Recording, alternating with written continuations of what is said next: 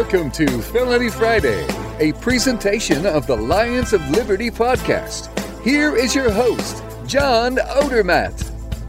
Felons, friends, and freedom lovers, welcome back to another episode of the Felony Friday podcast here on Lions of Liberty. This is a weekly show that we put on every single Friday where we try to focus on and show the injustices in the broken criminal justice system. During today's show, I'll be welcoming another member of the Lions of Liberty Pride into the virtual Lions of Liberty studio, and we'll be analyzing some newsworthy felonies from the past few weeks. If you'd like to follow along at home, you can do that on the show notes page. You can find that at lionsofliberty.com/ff16. I'll post all the links to everything we're going to talk about. We're going to talk about a bunch of different stories, a bunch of different felonies. We'll be analyzing them, so it's probably best to go and read them yourself so you can follow right along. So now let's introduce my co-host for today, my partner for the day. It is Mr. Brian McWilliams. Brian, as you know, here on Lions of Liberty is best known for his work on the now retired show, unfortunately, Rand Pluses and Minuses, where he and co-host Mark Claire provided weekly grades during Rand Paul's presidential campaign. Brian is also one of the co-founders of Lions of Liberty. He's an all-around funny guy. I think he's the self-proclaimed king of puns, and he even gets paid, I think, to tell jokes on stage. So that's kind of nice. Brian, welcome back to Felony Friday. Thank you, sir. Yeah, poor Rand Pluses and Minuses. It was a fantastic program. Well, we're going to try to bring it back here and there. You know, we were talking about different ways, McAfee or... It goes, what the heck did I even know? I can't remember my own pun I made.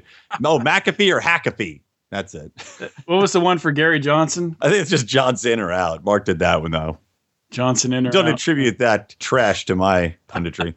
By the way, I think you should have a different intro to the show. You know how Mark does? He does his, are you ready to roar? You can be like, are you ready to commit a felony discussion? Just then could be good. I don't know. I'll have to test it on the audience there, see if they like it. I'll run some split testing, see which does better. Fire a gun in the air. Yeah. So anyway, to go to jail? No, let's avoid that. No one go to jail. Let's stay out of jail. Good to be back. Brian, I feel like I don't get to talk to you that often. We used to be doing those when we were in the prime debate season. We were doing those GOP debate roundtables. It seemed like every freaking 3 days. So it's good to talk to you and good to talk to you out of that ridiculous clown show forum. You too, my friend. You too. So let's just get into this right away. We got 5 different stories that we want to talk about. So I'm going to start with the first one. This is actually from, well, I guess I should say, first of all, if this is your first time listening to the show, or maybe you listened last week and you heard an interview type format, we really have 2 different formats on the show. This is kind of a back and forth, more conversational. Brian and I will talk through these different stories, talk about these different felonies, give our opinions. And the interview show is pretty much a straight interview. And there's really no rhyme or reason to when we decide to run them. But this week will be a conversation. And we're going to start out talking about a high school student who started a hit list and had a rifle on layaway who was arrested. So this was in Van Buren County. The sheriff there was told about a 18-year-old student, Jacob Kerrigan. I think I'm saying his name right. He was cited for recent behavior, which included the creation of this hit list. So authorities were notified by the Clinton County High School principal, Frank McMurray, after a teacher became aware of a conversation with this Jacob Kerrigan that he allegedly had with his girlfriend. And Kerrigan allegedly told his girlfriend, hey, wouldn't it be funny if I showed up to graduation and started shooting? So that's not very funny at all, of course. Authorities learned that Kerrigan also had this hit list of names. Apparently what he did is he went around the school asking students if they thought that he was rude. And then I guess, he was still standing there right in front of them. He then placed either a check mark or an X next to their name, depending on their response. Now, an affidavit shows that when Kerrigan asked one student if he thought that he was rude, the student replied saying, no, not really. And Kerrigan then told the student that he was safe. And on top of this all, a student who works at a local gun shop says that Kerrigan had an AR-15 on layaway at the shop. So Kerrigan's been suspended. He's been charged with a felony, charged with falsely communicating a terrorist threat, which is a Class B felony. So, Brian, first question that comes to my mind right away. This guy didn't hurt anyone. He didn't aggress against anyone. Are his rights being violated by him being suspended and charged with this felony, or is there some merit here? That's what I have been struggling with myself. When you sent me the article initially to look over, I was just, I was torn because on one side, he didn't do anything, not yet anyway. And asking kids around school if they think he's rude or not and checking him off and making a bad joke isn't grounds for somebody to be suspended, charged with a felony necessarily. Now, what does make it a little bit more interesting is that, he had this rifle on layaway, and you start adding those pieces up and you can see where the police could definitely say, there's smoke here, there could be fire, we want to get in front of it. But this also gets a little bit with, if you take that charge out that says, he was, I guess, threatening a terrorist act, which is debatable and something that can be taken in passing.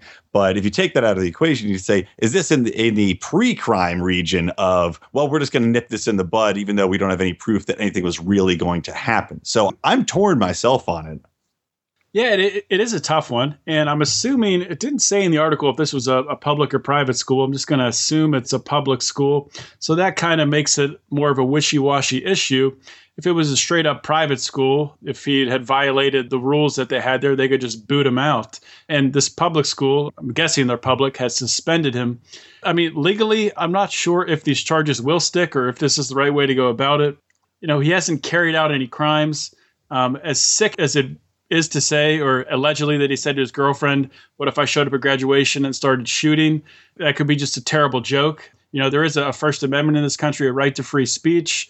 So we've got to be careful here that we're not infringing upon that free speech. This kind of reminds me a little bit, we talked about a couple weeks ago, back on episode 12 of Felony Friday, where in Colorado they had a law or they were trying to enact a law similar to this, where if you made a threat against a college, that it would be an automatic felony. And the thought process behind that had to do with the cost outlays, the resources, the police department and the bomb squad that they had to roll out to respond to it. So a little bit different there, but I don't know. It's tough. I think this is too much. I guess I'm not going to dance around anymore. I don't think he should be charged with a felony. Not that we're playing Is This a Crime yet, but that's what I feel. Yeah, I don't know if he should be charged with a felony either.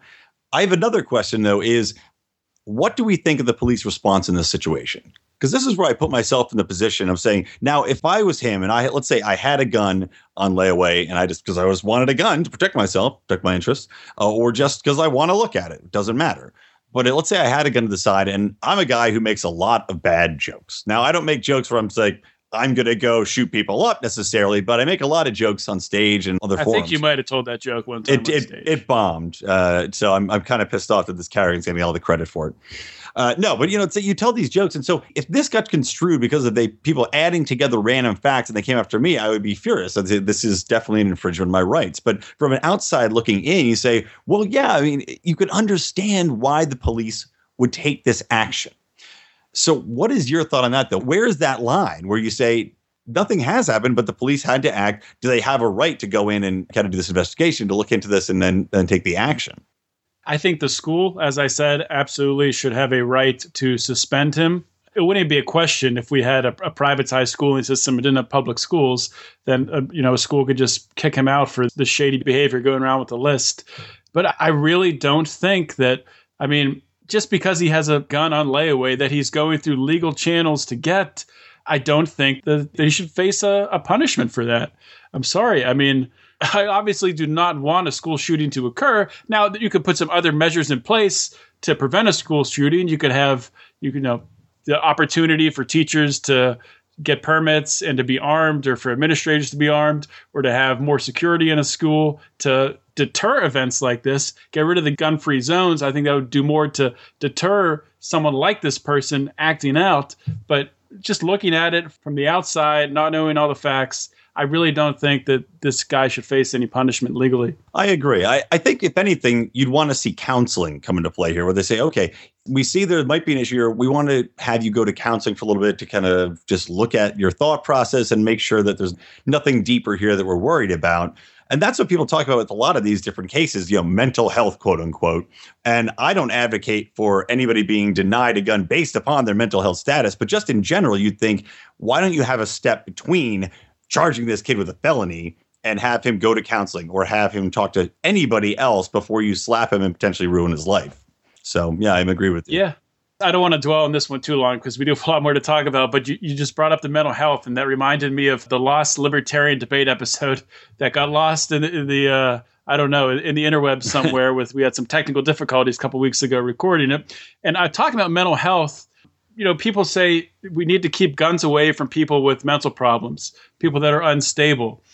And I mean, when you really think about it, do they not have the same rights to protect themselves as us? Just because they have these problems, is their life not worth as much as ours? That's really where I have a problem with these pre-crime laws. And it's on both sides, Republicans, Democrats, and all in between. People say, on questioning it, of course we got to keep guns out of people that have mental health problems. I mean, I don't know if that's morally right. I honestly don't. I think there's other ways to deal with it. Getting rid of gun-free zones, letting people concealed carry, in every state if they want to. I think that's more of a help, but I don't want to dwell on this too long. Well, I'll say one thing on the mental health, and a total agreement with you. I think they should have access to them, and also that, concealed carry should be legal in every state. The problem I have with the government getting involved with mental health in regards to gun rights is that Obama, when he was trying to get in the way of Second Amendment rights with his executive actions, one of the things he put out there was that he wanted to redefine mental health parity. Now, that's the government defining what is mental health. So if they're the ones responsible for defining it, it's easy for them to say, okay, well, the bar is really high for mental health where you can get a gun, so they can just restrict millions and millions of Americans from getting firearms just based on, an arbitrary decision on yes or no, you're quote unquote sane enough to own a gun. So that's it. Last thing. Absolutely agree. So next story we have when a dark web volunteer gets raided by police. So full disclosure, I do not know much about the dark web. I'm going to try to talk my way through this story. Please don't say this guy's an idiot because he doesn't know what Tor is or the dark web. Go read the article yourself, please. I'll do my best to walk through it, and then we'll talk about it. This is how you know you're a parent. Don't know a thing about the dark web. Ugh, disgusting. Yeah, these kids and their dark webs. I don't know what's going on in the world. How are you going to sell this kid if you want to? God, educate yourself. I don't know. I guess I got to get on the dark web. I got to figure it all out. So this is in Seattle. And the gentleman's name here, David Robinson, not of the San Antonio Spurs glory, David Robinson, a different David Robinson. His house was raided shortly after 6 a.m. in the morning. Officers came in, they had a search warrant, and they demanded he hand over all his computers and passwords, which he did. The reason for the raid is Robinson was running a Tor exit relay. Hopefully I'm saying that acronym right. Tor, T-O-R, stands for the Onion Router. That's true. I didn't know that until this story. I didn't either, actually. I've never heard anybody spell it out before. But yes, you're right. Tor exit relay is correct. Okay, I got it right. It's sometimes referred to as the dark web, of course, as we talked about, and it relies on internet connections provided by volunteers like Robinson. So how does Tor work, roughly? And like I said, this probably isn't at all how it works, but somewhat. Traffic passes through the owner's computers through a Tor exit relay. The Tor relay host never sees what's going through the relay because it's encrypted. And because of the privacy that Tor allows, it's a favorite, obviously, of a lot of people who don't want to be tracked by the government, want to get away from government surveillance and censorship. However, it can be used for obviously less noble purposes. And although Tor is completely legal because of these, less noble acts like, say, child pornography or things that, I would argue like, drugs, marijuana, cocaine, things like that should be legal.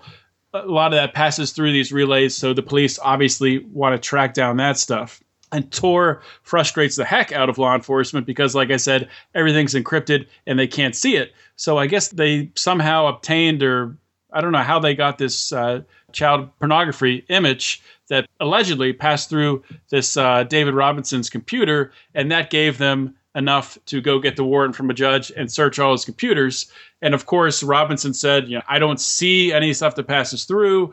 I can't see it. It's encrypted. He was very frustrated by it because the police know how this process works. They've been schooled on it. But yet one of the officers even said, well, you don't believe it passed through? I'll show you the image, trying to show him this image of child pornography, which is ridiculous. Yeah, that's awful. And It's insane. And, Mr. Robinson said pretty much, what the heck's wrong with you? Why would you want to show me that? So the question here, Brian, are David Robinson's rights being violated by this search? This, tour is legal. I would say 100% yes. Now, I can understand why the cops would say, okay, but we have a warrant because an image went through. We have an image. And probably they were Chris Hansening somebody that they knew was a child pornographer or looked at child porn and then traced him sending an email somewhere. But knowing what Tor was, they clearly know what it is. Knowing that it's going through his server, which is a Tor server, I feel that his rights were completely violated. The way I want to look at this, is to say, okay, you have Tor. You have this exit relay, and it's like having a sidewalk that you permit to go across your yard. So people walk along the sidewalk all the time. You don't know what they're doing. You're inside your house. You're not paying attention. You're providing a thoroughfare for the public good. If somebody walks along the sidewalk and looks at child porn, for instance, or pulls a gun out and shoots somebody on the sidewalk in front of your property, is that in any way your problem? And I'd say no. And that to me is exactly what this is. If he doesn't know about it, he's providing a thoroughfare, and we know for a fact he can't see what's going through there because it's encrypted. This is ridiculous. They should have no right to infringe on his liberties, and they should never have raided him. That's a great example. Another example I thought of with a post office, or maybe even better example, like a FedEx or a DHL or something like that. You're having all these packages shipped back and forth. They come through their offices, come through their distributing channels. They can't see what's in it. Is it their responsibility to x-ray every package, look in it, or even open every package and see what's in there? Heck no. I mean, that's not on them. That would be insane to blame UPS or FedEx for, having child pornography pass through their office. Yeah. It's ridiculous. Yeah, I think this is the exact same thing that's happening here. Now, in this instance, too, he agreed to have the police go ahead and look at his computers, and he provided the passwords. If he hadn't, that's what I'm curious to see what would happen then, because then what's going to happen. Not only is he going to be raided by the FBI for something that he had no business, had no idea what was going on, but now I would say they most likely are going to confiscate his computer. So they're going to take his personal property for God knows how long, and who knows if he'll even get it back. And as we've seen in the past with different things involved with the police, who knows what else they would have done? Who else would they got after his property to try to have leverage on him to provide him the passwords? So there's a lot more that could have happened in the story that didn't, because he was compliant and because he knew it was encrypted. But had he been a little bit more difficult, like, I don't know if I would have given the passwords. I'd probably be like, hey, why don't you stick something up your asshole and get out of here? But I'm just saying it could have turned out a lot worse. So just going to point that out. It could have turned out a heck of a lot worse. I mean, someone's banging on your door at 6 o'clock in the morning. I know if somebody was banging on my door at 6 o'clock in the morning or 5 o'clock in the morning or whatever, I would probably go to the door with a gun. And then I'm at the door with a gun with the police right there. I could end up shot. So, yeah, it's crazy. That's a good point. Very good point. Could have ended up a heck of a lot worse. So he was compliant, and like Brian said, they didn't confiscate anything, which was nice of the police. They just searched his computers right there. And so that's one good thing about the story. The police didn't trash his residence or hold his property for any period of time. That is nice. It is nice. It's nice of them. Nice little perk. It's kind of a surprise. Little perk dealing with the authorities. Little perk. Right. Okay, so now we're going to play the fastest growing podcast game show. Is this a crime, and should anyone do time? This is going to be maybe the rapid fire edition. We got 3 we want to get through in just about 10 minutes, so we'll try to do this. First one up here. Mom facing felony charges for trusting 9-year-old to watch baby brother in her car. This is in Indiana. A mom left her 9-year-old daughter to watch her baby brother in the car when she ran into Kmart. Some busybody apparently saw this happen, or walked up and saw the kids in the car and called police. The busybody did not stick around to see if the kids were okay. Did not, knock on the window and say everything okay, or offer to wait with them. No, the busybody didn't say anything to the kids. Just called the police and got out of there. Yeah. This jerk just called the cops and bolted. So it's sort of a separate issue, but this is a problem we have in society today, where people just have no accountability, just call the police and run away. So the cops arrived and remained with the kids while the mom was still in Kmart for about 10 minutes. And then the mom came out of the store. And the officers did release the kids back to their mother, which is nice of them. Again, police being nice there. Well, just wait till they get a knock on the door 2 days from now from social services. They take those kids away. We'll have to follow this story up. Scary stuff. But this poor woman was charged with she might be charged with a level 6 felony neglect charge where that would probably end up with her kids being taken away, which would be terrible. So, Brian, is this a crime, and should anyone do time? Absolutely not a crime, and absolutely nobody should do time for it. It is honestly one of the biggest things that pisses me off in current society is the over nannying of people. And this way, and you said it yourself, people make these phone calls about stuff like this where they say, oh, I'm doing a good thing. I'm going to citizen and I'm going to report this neglect. Meanwhile, they don't know what the hell's happening. They don't know the abilities of the child watching the baby. They don't know the circumstances the mother's in. Yet they go ahead and, as you said, make a call and run away. Or as I put it, they did a drive-by police call, essentially. So, no, I think it's crazy. The kid is in the car with the baby. 9 years old is a pretty old age. I remember when I was 9, I grew up taking the bus and walking home. I walked to middle school when I was in middle school. And God, I don't even know when you're in 6th grade. How old are you? Like 11? Maybe not even? Sounds right. Yeah, it's right around that age. So to say a 9-year-old can't competently sit in a car and make sure his baby brother doesn't choke, and if he does, he can go into the store or get help, and classify that as neglect, that's felony neglect, it drives me bonkers, man. It is something that makes my blood absolutely boil.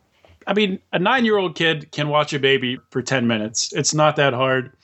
And this isn't the middle of summer either. I mean, this is like, it's not like the kids are baking in the car. It's not like this 9-year-old has to feed the baby and change it and watch it for, hours upon hours. This is like 10 minutes. And this reminded me of an interview that Mark had back on Lions of Liberty, episode 156 with Lenore Skenazy, the episode titled America's Worst Mom, where she told a story, and it was a story somewhat like this. Why are you considered a bad parent when, say, you have to run to the drugstore, you have 3 kids, maybe they're sick, maybe one of them's sick, it's like 5 degrees outside, you got to run into the drugstore to pick up a prescription or some Tylenol or something, you're just running in for 2 minutes. Why should you have to take all your kids, put their coats on, dress them up, get them out of the car, walk through the icy parking lot, walk into the store, get the prescription, walk out? It's probably more dangerous. In fact, it is more dangerous to bring them out into that cold, onto the ice, bring them into the store, than it is to lock the doors in the car, park it right in front of the store, run in, and come back out. Right. But we live in a society that is not rational, so we get crap like this. Well, we talked earlier about pre-crime. This is basically pre-crime. Nothing's happened to these kids yet. Why can't people just leave it alone? Look, I know people want to help, of course. And if I see a baby in a car on a 100-degree day with all the windows up, I probably would call somebody. I'll tell you what I'm doing. I'm not calling somebody. I'm busting out the there you go. window. Exactly. Agreed. I would probably just crack the window myself with my elbow or something like that. You're seeing something that looks like an immediate need. Like, holy hell, I got to do something now or somebody's going to die. Meanwhile, this is pre-crime, essentially. They're calling the cops and they don't know if anything's wrong. The kids look happy. Bright could have gone up, wave at the kid will wave back. You're fine. But yet, let's make an action. Let's give somebody a felony neglect charge when these kids are completely fine. They've been fine. They've both in perfect health. So clearly she's raising the kids okay. And yet we got to make this decision. Like, let something happen first before you do something. It's so crazy.